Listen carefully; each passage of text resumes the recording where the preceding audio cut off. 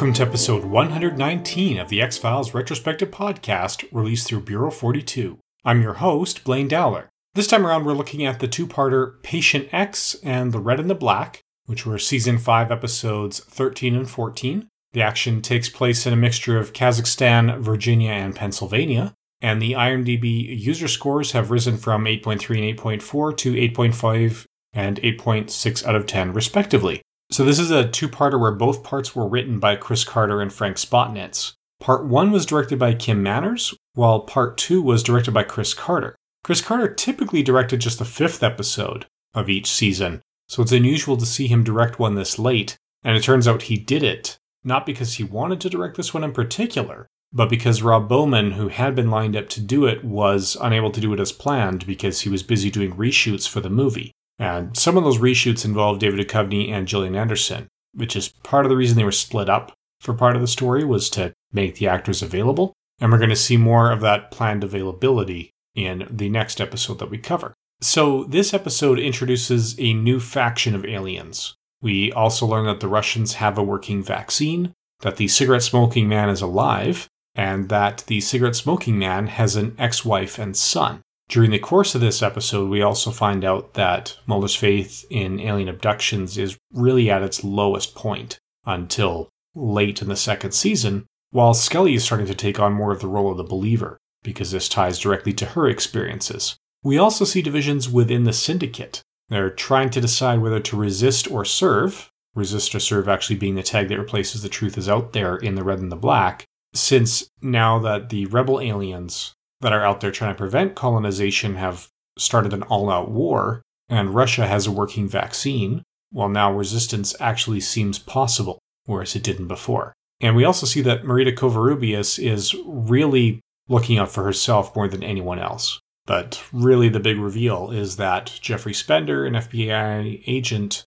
who's also the son of a multiple alien abductee, is the cigarette smoking man's son. So the guest cast features Nick Lee as Krychek, Mitch Pileggi as Skinner, Laurie Holden as Marita Covarrubias, Brian Thompson as one of the alien shapeshifters, in this case the Rebels, Jim Jansen as Dr. Heitzverber, John Neville as the well-manicured man, Don S. Williams as the First Elder, and Chris Owens, all in returning cast roles. Chris Evans is the only one who's coming back to play a new character for the first time, particularly Jeffrey Spender. Owens had previously been seen as the young cigarette-smoking man and the Great Mutado. This is the first time that Veronica Cartwright appears on the X-Files. Here she plays Cassandra Spender. So Cartwright is probably best known for her work in Alien, The Birds, The Witches of Eastwick, and the 1978 version of The Invasion of the Body Snatchers. She is an alien abductee who's saying that, yeah, there are some aliens who are here to help us and want to move us on to the next spot. She's named after the mythological Cassandra, who was cursed to speak truth prophecies but never be believed. So this episode is really laying groundwork on the myth arc, especially as that first movie was approaching, since it was going to be out at the end of the season. So we get a better understanding of the Syndicate motives, where it's more survival with elements of personal gain, but primarily survival. And we also learn that there's dissent among the aliens and war has started. The war is taking place by having them tap into the chips that the abductees have to call them to certain places earlier than anticipated, but not for removal for colonization. Instead, they're being wiped out.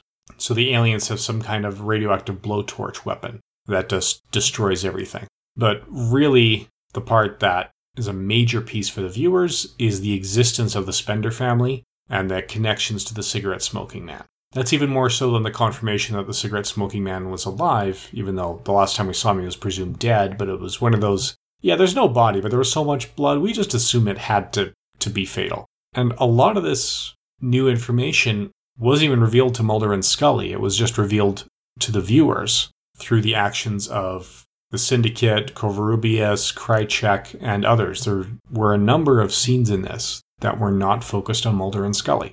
So it is nice to see all this being pieced together. These are two of the more enjoyable Myth Arc episodes. Not just because I'm a Blue Oyster Cult fan and The Red and the Black, the title for Part 2, was inspired by the Blue Oyster Cult song.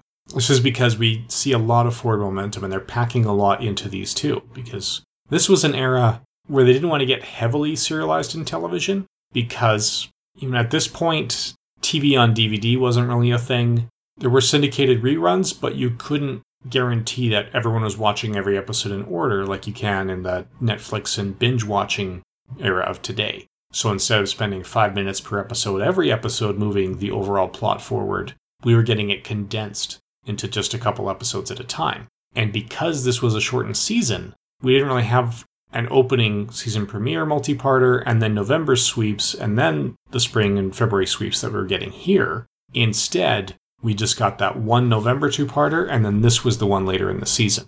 So when I say later in the season, specifically these two episodes aired March 1st and 8th, 1998. So that's where we're at for the ongoing plot. There's even possibly the implication that Krychek is working with the rebel aliens, so he is working for this faction that was just introduced. The other thing that we do like to look at is the science. So how does this science work? Well, given the crevices that we've seen the black oil creeping through before, I don't see how sewing the eyes and mouths shut of shapeshifters is going to be effective, especially since they seem to be more like props.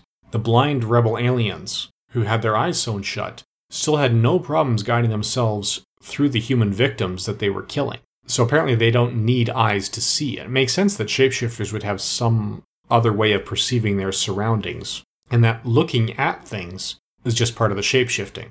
So that I don't have a problem with shapeshifters that are able to perceive their surroundings without the pieces of them that look like the organs we're used to. If you've accepted shapeshifters at all, it makes sense that they'd have some other type of sense. I'm more concerned with their radioactive blowtorches, because they do look like regular blowtorches. We've got fire. You hear people talking about nuclear fire, but that's really not a thing. I mean, yeah, severe exposure to radiation can evaporate the water within a body, leave them charred and carbonized like these guys were, but you're not going to do that by tapping something and letting them burn. That is going to be combustion. The nuclear fires they speak of are intense flashes of energy that don't involve combustion whatsoever. It is primarily gamma rays with other neutrons and other released particles that will drive these results. And they will cause the tissue damage and cause the burning, but it's not going to produce flame. That is specific to combustion. It's what happens when you're pulling oxygen out of the air. And just tapping someone with that weapon wouldn't spark that reaction. Now, if they weren't trying to pretend that they were radioactive blowtorches and leaving the radiation signature, then I'd be okay with it. I mean, they didn't find any accelerant, but there's no reason that a race that's developed interstellar travel wasn't also able to develop an effective accelerant that burns off completely, leaving absolutely no trace behind, or perhaps leaves behind traces that human science doesn't yet know to look for. So that part, the weapons, if they weren't described as radioactive, I wouldn't have an issue with them. They could just be very effective accelerants in those torches. But radiation just doesn't produce visible flame like that. So that's about all we have to say about this two-parter. Join us again in 2 weeks' time when we take a look at Travelers, when we hear another first case of the X-Files. This is the one that's probably going to be more canonical than that Shapes that we saw in Season 1, just because of the guest stars and what that particular guest star meant to Chris Carter as a child, but more on that next time. In the meantime, please feel free to share links to the show with friends who feel may be interested. It really does help the shows get noticed if you share those links or review them on iTunes, Stitcher, whatever podcatcher you use. And finally, thank you for listening.